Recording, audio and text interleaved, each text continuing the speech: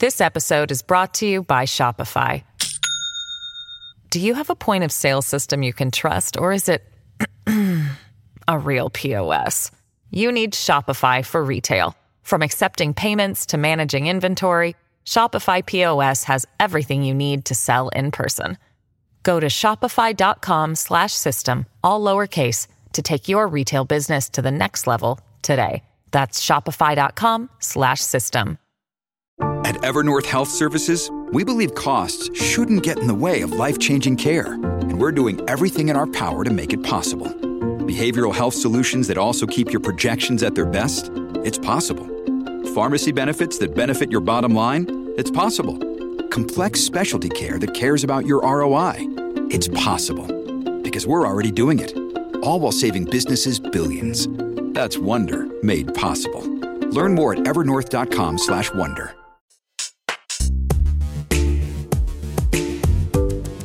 Welcome back to Big Time Dicks, the show where we take a closer look at the laws and lawmakers fucking up your life. I'm Joanna Rothkopf, managing editor at Jezebel. And I'm Prachi Gupta, senior reporter at Jezebel. This week, during the historic hurricane that has left Texans dead, thousands displaced and homeless, and just miles of property damaged, Trump announced his official pardon of Sheriff Joe Arpaio.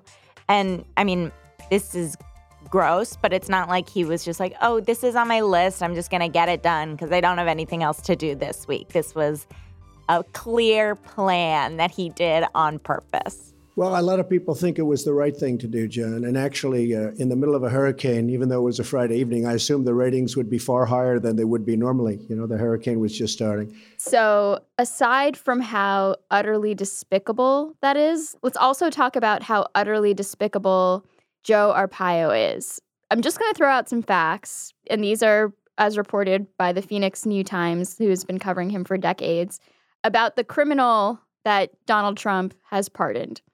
So years ago, a federal judge found him guilty of racially profiling Latinos. And then guess what? He continued to racially profile Latinos, and then he was found in contempt for racially profiling Latinos. He segregated undocumented inmates and put them in outdoor tents under the blazing sun called Tent City, which he also has referred to as a concentration camp. I already have a concentration camp. Andy, you going to cover me on this too? It's called Tent City. Publicly at the Italian-American Club, you call Tent City a concentration camp. I never Why? called it concentration. I've seen it. No, I've you seen it? No, I I don't hear it. call it a concentration camp. You did. You said we have a concentration camp. Numerous inmates have died under his watch. He's settled, costing taxpayers millions of dollars, settled lawsuits alleging abuse by the guards or ignoring inmate abuse as this was happening. And the federal government has actually called his jails like torture cells or houses of torture. So that's not even half of it. Amongst other insane things that he's done, he also is a birther and sent a deputy out to Hawaii to find Barack Obama's birth certificate. He staged an assassination attempt against himself, and that cost taxpayers more than $1 million. And this is not even half of the shit that Arpaio has done. But anyway, Donald Trump pardoned him just weeks after he also kind of sided with neo-Nazis. So I think we have a pretty good idea of the kind of people that Donald Trump supports. So basically, he went to Texas. He and Melania walked around in FEMA chic outfits, and he did some meetings. He said, "Wow, what a crowd! Thank you for coming out. Wow, so many fans." Blah.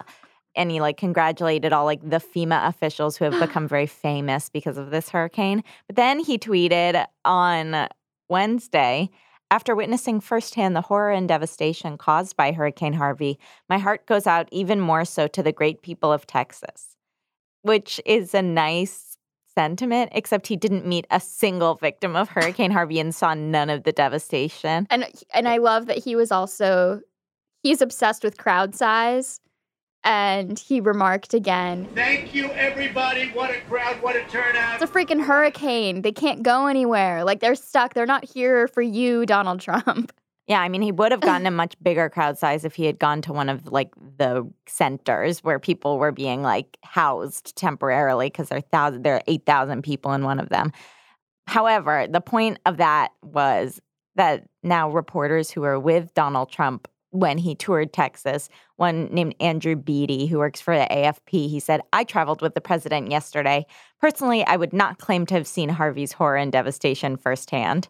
And then Donald Trump also did an Instagram being like, "I saw the horror and devastation, but the picture, like the best picture they could find," pointed out by former Gawker, current Wired senior writer Ashley Feinberg, is a picture of him in a conference room looking at like a weather map. And it's like, I witnessed the horror. But he's looking at a map in a conference room. It's really just, I mean, it's hard to continue to be surprising and horrifying in the way that Donald Trump is. You can't write that in fiction. No. I think it's just like very hard to like continue to be so true to your own character in new and surprising ways. It really is every single week. Every single week, Every we're single surprised. week. I am still surprised by this man, which is terrifying, actually. I want him to stop surprising me. Same. I mean, but at least let's remark on that. Later on in the episode, we're going to be speaking with people who are working on Hurricane Harvey. Marcy Roth from the Partnership for Inclusive Disaster Strategies. Most of what gets donated ends up not being useful. And Allison Carlman from Global Giving about relief efforts in Texas. You know, we know that this is a disaster that is going to take years, if not decades, to recover from, and Houston will probably never be the same. But first, our Week in Weenies. Joel Osteen, he's a millionaire preacher at the mega church Lakewood in Houston. He's a preacher of something called the Prosperity Gospel, which is Donald Trump is actually a big fan of. He had a Prosperity Gospel preacher at his inauguration, and it preaches that its central tenet is everyone can be prosperous. It's very money-based. But he became one of the Hurricane Harvey primary weenies and a favorite of Twitter when the Lakewood Church Facebook page posted something saying that the church was inaccessible due to severe flooding. And then some reporters went in and photos were taken showing that there was only like a tiny bit of water on the ground. And it's a mega church. It could have housed many, many thousands of people.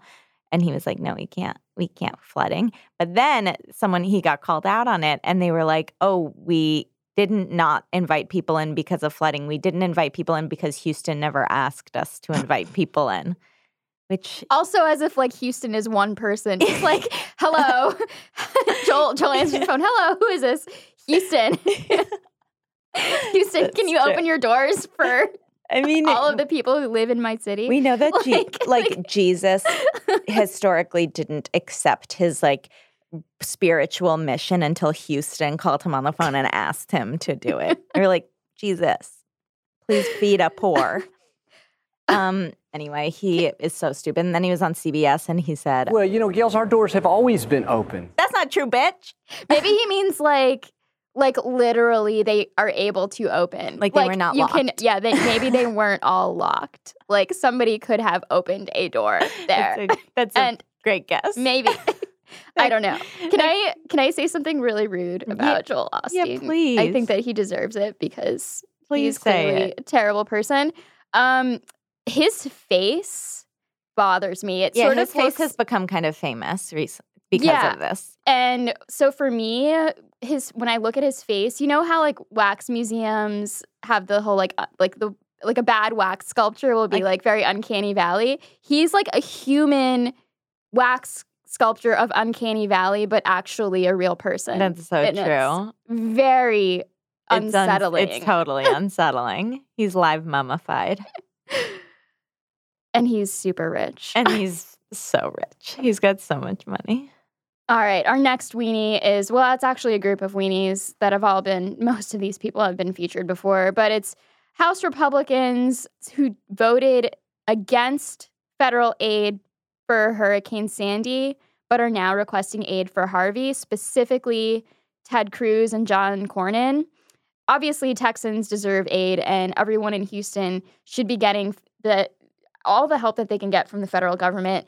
But I think in this moment, Ted Cruz and John Cornyn and all of the other House Republicans who are doing like a total 180 have really revealed how shitty they are as human beings because they only seem to remember their humanity when a tragedy specifically affects them. That is the Republican thing. It really is. I'm immortal. Nothing bad is happening to me. Bad things happen to people who are worse than me. And then something bad happens to them and they're like, oh, no, but this is different because it's happening to me. Exactly. So now I care about it. They're like, small government, no government. Until I need help, then big government, help me. I literally do not see how there's another argument to be made in this situation.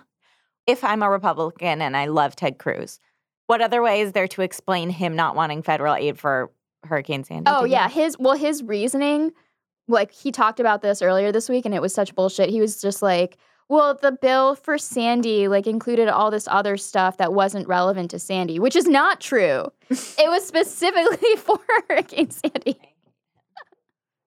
I honestly hate they just like lie to themselves, and those lies become political truths that are then repeated. If you lie enough times, it becomes like the Republican platform. That's true. Our next weenie is Ivanka. Yes. Welcome back, Ivanka. So on this podcast and in the world, it's been a running joke that every time Ivanka asks for something, Donald Trump does the opposite. Or every time she's like, I care about climate change, he burns down a tree or something. However, this time, that didn't even happen. So the White House announced that it's going to roll back an Obama-era rule that requires businesses to begin collecting data about how much they pay different workers of different ethnicities and different genders and blah, blah, blah, all just to begin to build data on wage disparities. Mm-hmm. Honestly, what is wrong with that? You know, though, I'm so skeptical of this administration that I'm like, what are they going to do with that data? I bet they're going to find more ways to discriminate against That's true. people. But luckily, they won't be able color. to do that because they're rolling back that program. And guess who supports that rollback? Ivanka, whose literal sole platform is women in the workplace, is women who work. Okay, so she supported the decision to roll this back. Again, why? It's literally like taking numbers, putting them in a big spreadsheet. You know, she said, ultimately, while I believe the intention was good and agree that pay transparency is important, the proposed policy would not yield the intended results. We look forward to continuing to work with the EEOC, OMB, Congress, and all relevant stakeholders on robust policies aimed at eliminating the gender wage gap. She simultaneously acknowledges that the gender wage gap exists, which is something considering a lot of Republicans won't acknowledge that it exists. And then also is like, but actually it's not a problem. And also this is about gender wage gap and also ethnicity and race wage gap. And Right. she just like doesn't say that. She's like, I don't care about leaves that. that out. I wonder, like, women who work, like, how does Ivanka support them? I bet her understanding of that is just like, I support like a woman walking into an office building. She supports women's right to work. Yeah. It's very much like a theoretical. Like in theory, if a woman wanted to go to work, she should be able to. Congrats to her being very able much to in work. theory.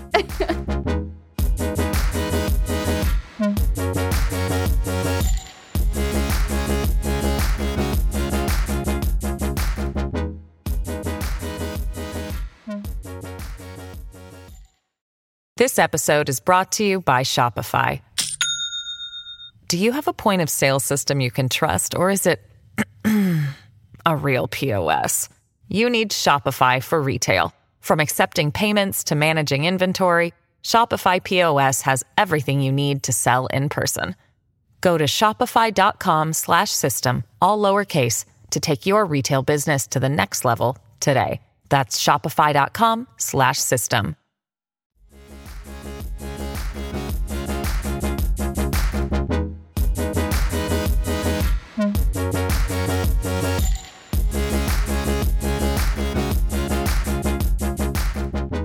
Now joining us is Marcy Roth, the CEO of the Partnership for Inclusive Disaster Strategies, which is part of disaster relief organization Portlight Strategies. She recently ended a 7.5-year presidential appointment at FEMA on January 20th, where she was the director of the Office of Disability Integration and Coordination. Marcy, thank you so much for joining us. Thank you so much for having me. So can you first tell us a little bit about your organization and what you guys focus on? So the Partnership for Inclusive Disaster Strategies is a new organization that brings together national disability organizations, state and local organizations, along with first responder organizations, public safety folks, public health folks, all working together to plan for, respond to, and participate in recovery from disasters to make sure that children and adults with disabilities and older adults are equally included and served throughout the disaster cycle. So how are the needs of this population different from the general public during a relief and disaster situation? Folks' needs are really not different as long as they have equal physical access, program access, and effective communication access, which means if people can get the information that they need and take action, if they can evacuate, if they can get to a place of safety, if they can get their health maintenance needs met throughout the period in which they're evacuated, and if they can begin the process of getting home again or getting on with their lives along with everybody else, then people with disabilities don't have additional needs. These are the needs that the whole community has for making sure that everybody is able to receive what it is they need in order to get to safety and then get on with their lives. But I'm guessing that most people don't have those things. Most people do not have those things, and there's often a focus on, people need to take personal responsibility, and people with disabilities are very resourceful. We solve problems probably more often than people who don't have disabilities. We're very good at problem solving. But when we're not given information in accessible formats, so for instance, people who are deaf or hard of hearing, if the sign language interpreter on the TV is not shown in the camera, they're not able to get the information everybody else is getting. If people are separated from their wheelchair or their service animal or whatever equipment that they need during evacuation, then they're going to need assistance that they wouldn't otherwise need if they were able to be kept with the equipment and support that helps us to be independent. People with disabilities, children and adults with disabilities, most of us don't have acute medical needs. Most of us live in the community along with everybody else, and we simply need the supports and resources to maintain our health just like everybody else. So what makes it particularly challenging is that there's an ongoing belief that we are somehow in need of people taking care of us when what we really need are the ability to receive the same supports that everybody else is getting so that we can save our own lives, the lives of our family, and then participate in helping the rest of our neighborhood. Can you talk about what kinds of stories you're hearing out of Houston right now? Sure. So we operate a hotline. Our hotline has been operating since before the hurricane made landfall. So we've been receiving constant requests for evacuation assistance for people with disabilities. We've been receiving lots of requests from people who need information about where to go if they use dialysis. Or, for example, we've had phone calls from folks, a mom of a young adult with autism who he does just fine as long as his situation remains fairly predictable. So she was asking for help to make sure that he could keep his iPad charged because that is a predictable feature for him. So trying to get him a rechargeable battery pack so that they can keep his iPad charged. Another phone call was from a family member of an 87-year-old woman and a 91-year-old man. She is in a hospital bed on the first floor. He is on the second floor. In each of those cases, we work with folks to match the right needs with the right solutions. In addition, we've been working very closely with the Cajun Navy, guiding them to where folks need assistance, and then following up to make sure that folks have been able to get the evacuation assistance that they need. So what would you say, maybe stepping back a little bit, the most pressing needs are in general for the people affected? The most pressing needs are to be able to get to a safe location if, in fact, they want to evacuate. There are folks who probably made the decision that evacuation wasn't the best solution earlier on. But if they're now in a home that has taken on water and they have no electricity, then the weather is such that, the sun is out, it's getting hot, people don't have air conditioning, the standing water in their house is going to start to be a problem. So one of the real needs at this point is how people can get to safety if they need to do that. Another of the immediate needs is for people who use personal assistance services or some sort of in-home support to make sure that they can continue to get those services so they can maintain their health. Prescription medications as well. And then certainly, food and water, that, real basic life-sustaining stuff. And then in addition to that, people need access to information. They need to be able to know what they need to do and how they need to do it. So this is obviously going to be a long-term effort. What resources will people need in the months to come, and how can our listeners who aren't in Houston help? Donating money really does help. Donating bags of clothing, donating food that is just typically not going to be helpful. The work involved in sorting and distributing is just too many layers of complications. And most of what gets donated ends up not being useful. So really, even if somebody's only in a position to donate $1, donating cash really does make a difference.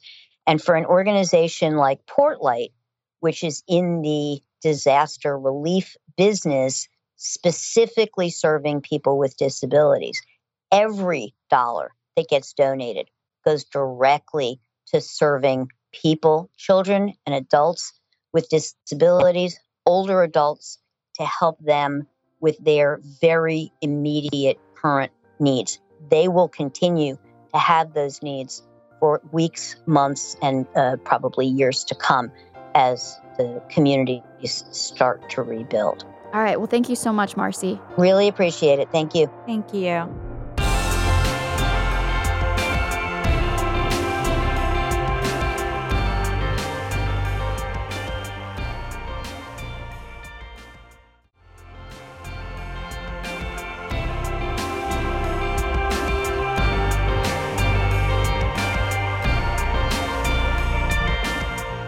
And now joining us is Allison Carlman, Director of Impact and Communications at Global Giving, another charity that's helping for relief efforts in Houston. Thank you so much for having me.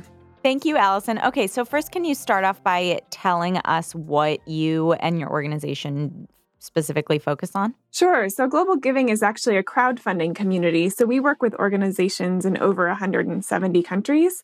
And basically, we help them raise funds online and get the resources they need to become more effective. And so when a natural disaster happens, we often already have partners in those areas. And so we vet every organization that's part of our community.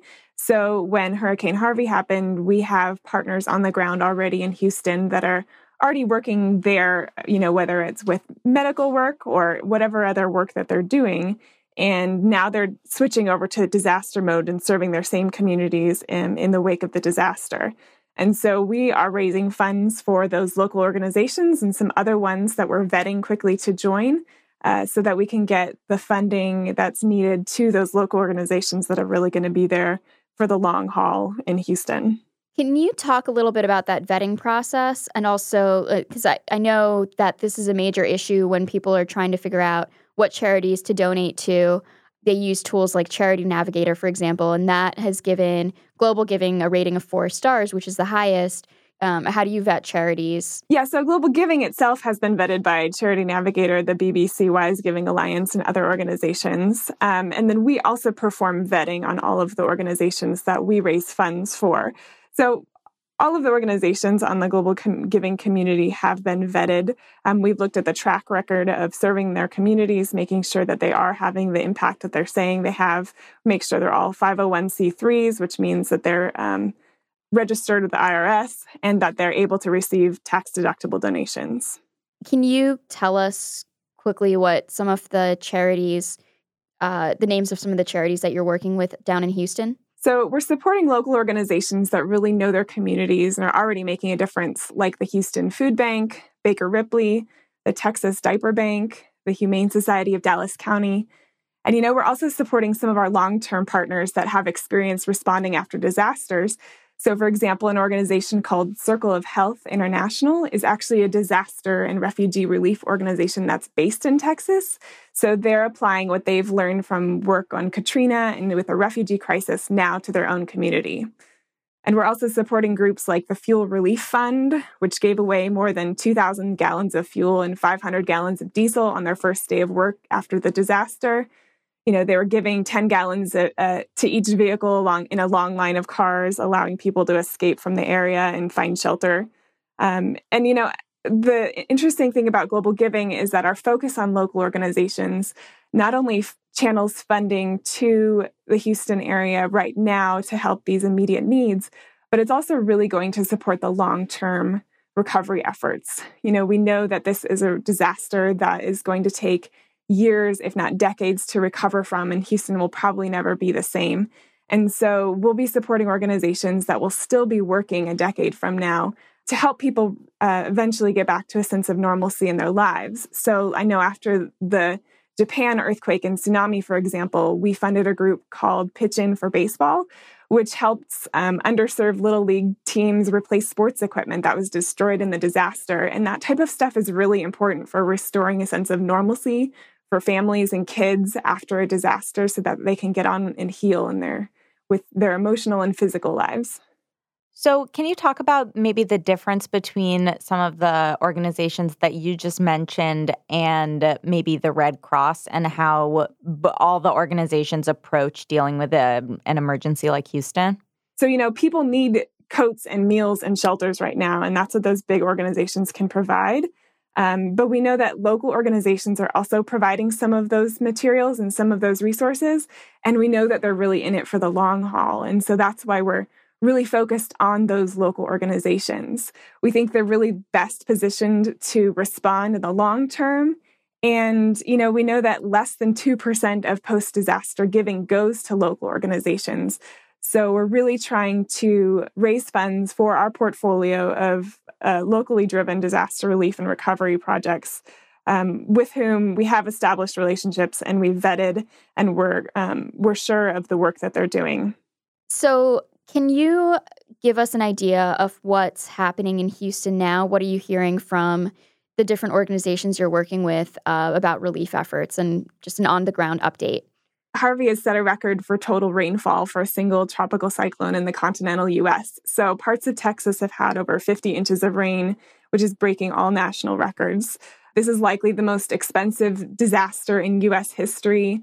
There's some estimates that losses will be at more than $100 billion, including property damage and wages and disrupted businesses.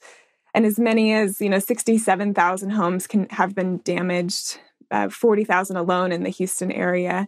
There have been at least 38 deaths reported, and I'm sure, unfortunately, there will be more as the recovery effort goes on.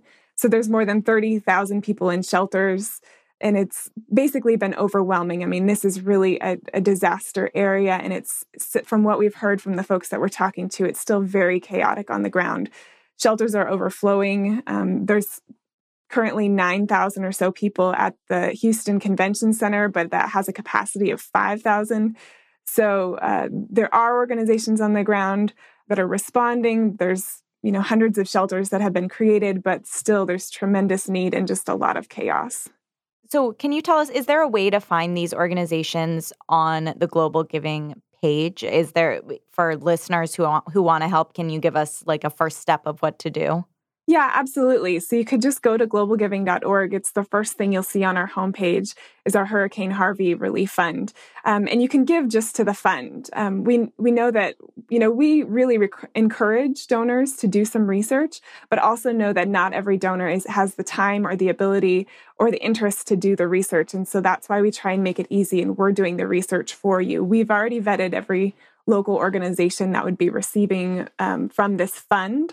So you can give to the Global Giving Fund, and we will disperse that money to organizations quickly as it's needed. Thank you so much, and thank you for your work.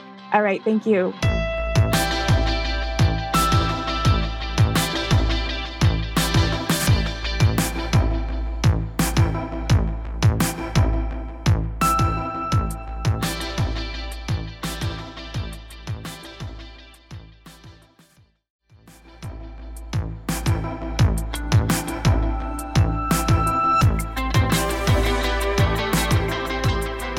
Now it's time for our only regular segment where we talk about what we're doing to handle the dicks. It's called How to Handle the Dicks.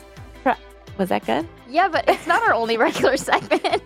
Every segment it's is our only regular segment where we talk about how to handle the dicks. Oh, yeah. Okay. Is what I'm saying. Great, Joanna. What are you doing? What am I doing? I went away last weekend.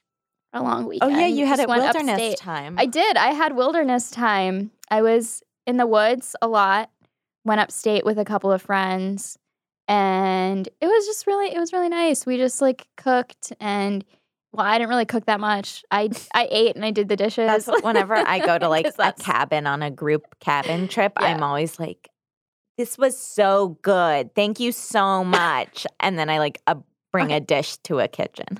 That is me as well, because I cannot cook for I cannot. anything. And I'm always such dead weight on these trips because of that. But then I do my part by cleaning. Yeah, I try and do that too. Because that's the thing I'm capable of. So I did I did a few dishes. I ran, I hiked, I jumped in a pond. It was nice. That seems so had nice. a little fire. Didn't check the internet for the most part because we didn't have internet. How amazing is that? That's amazing. I feel like whenever I go away from the internet for 3 days and then I go back on Twitter, Twitter is 10 times as stressful. It's more stressful than real life in a lot of ways. Yeah, definitely. It's like this, because you're entering this portal into... It's like everybody logs onto Twitter when they're stressed out. So it's like, oh, let me go hang out with my friends, but only at their most stressed and annoying. Right. When I'm hanging out with you right now, I'm a full person. I can be happy or sad or jokey or stupid or whatever. But then on Twitter, I'm only stressed and sad. And so why would we do that? Right. And obviously it was, also a privilege to be there when the hurricane was hitting Houston, and I wasn't super aware of what was happening over the weekend until I got back and I started reading everything, and it was very upsetting, and then I started thinking about what I can do to help, but I don't know where I'm going with this. I felt guilty about that, but yeah, I feel guilty about that too. I didn't go away last weekend, but I feel like every weekend in 2017, you go away for one weekend or you stop paying attention for 1 second and then you come back and there's so much to feel scared about and guilty about and upset about. It's true. And I think that if you're constantly feeling that way, you're just going to get worn down and then what? So it is important to just unplug. Or at least to just not feel guilty for doing it. Yeah. If you're one of those people who's after the election was just I'm going to unplug and then you never got back in. Okay. I did that. Maybe that's a problem. But what's my how to handle? So I'm going to Brad's parents' house this weekend, which I'm very excited for because it's very relaxing and it's just not an internet-y place. It's on the water. You're doing activities. You're like riding a bike. You're like eating an oyster, whatever. And I'm very excited for that. Good. I guess that's it. You don't sound excited at all. You look definitely not excited, but I believe you that you are somewhere deep in there. I am really very excited. I am so excited. I just all the things that I was going to say before that are all like money spending related, and I've been spending so much money recently, and I think that's my how to handle the dicks. If I'm really being honest, and I'm spending too much money, I'm relying on like buying stupid shit to like make myself not tired and like burnt out. I know this about myself. I'm not saying it's a good thing. I don't recommend it. This is not me recommending it. We handle stress in, I feel like, completely opposite ways. Well, I just recently, it really is not like in my life. It's just this year. Yeah. I've like become very like comfort behaviored by like skincare and exercise and just like very mindless, nice things. And it's like I've never been interested in that before I started this podcast. It's really weird. It's all because of the podcast. Wow. No, that's I mean the like, logical conclusion. There's only one explanation, and that's definitely it. That's not what I meant. I meant before I started saying it on this podcast. I don't mean, it's obviously the election. I know. I was joking. Okay. I mean, I was joking too. I didn't. Wow. Okay. I think we should end things there. Yeah. We are losing it.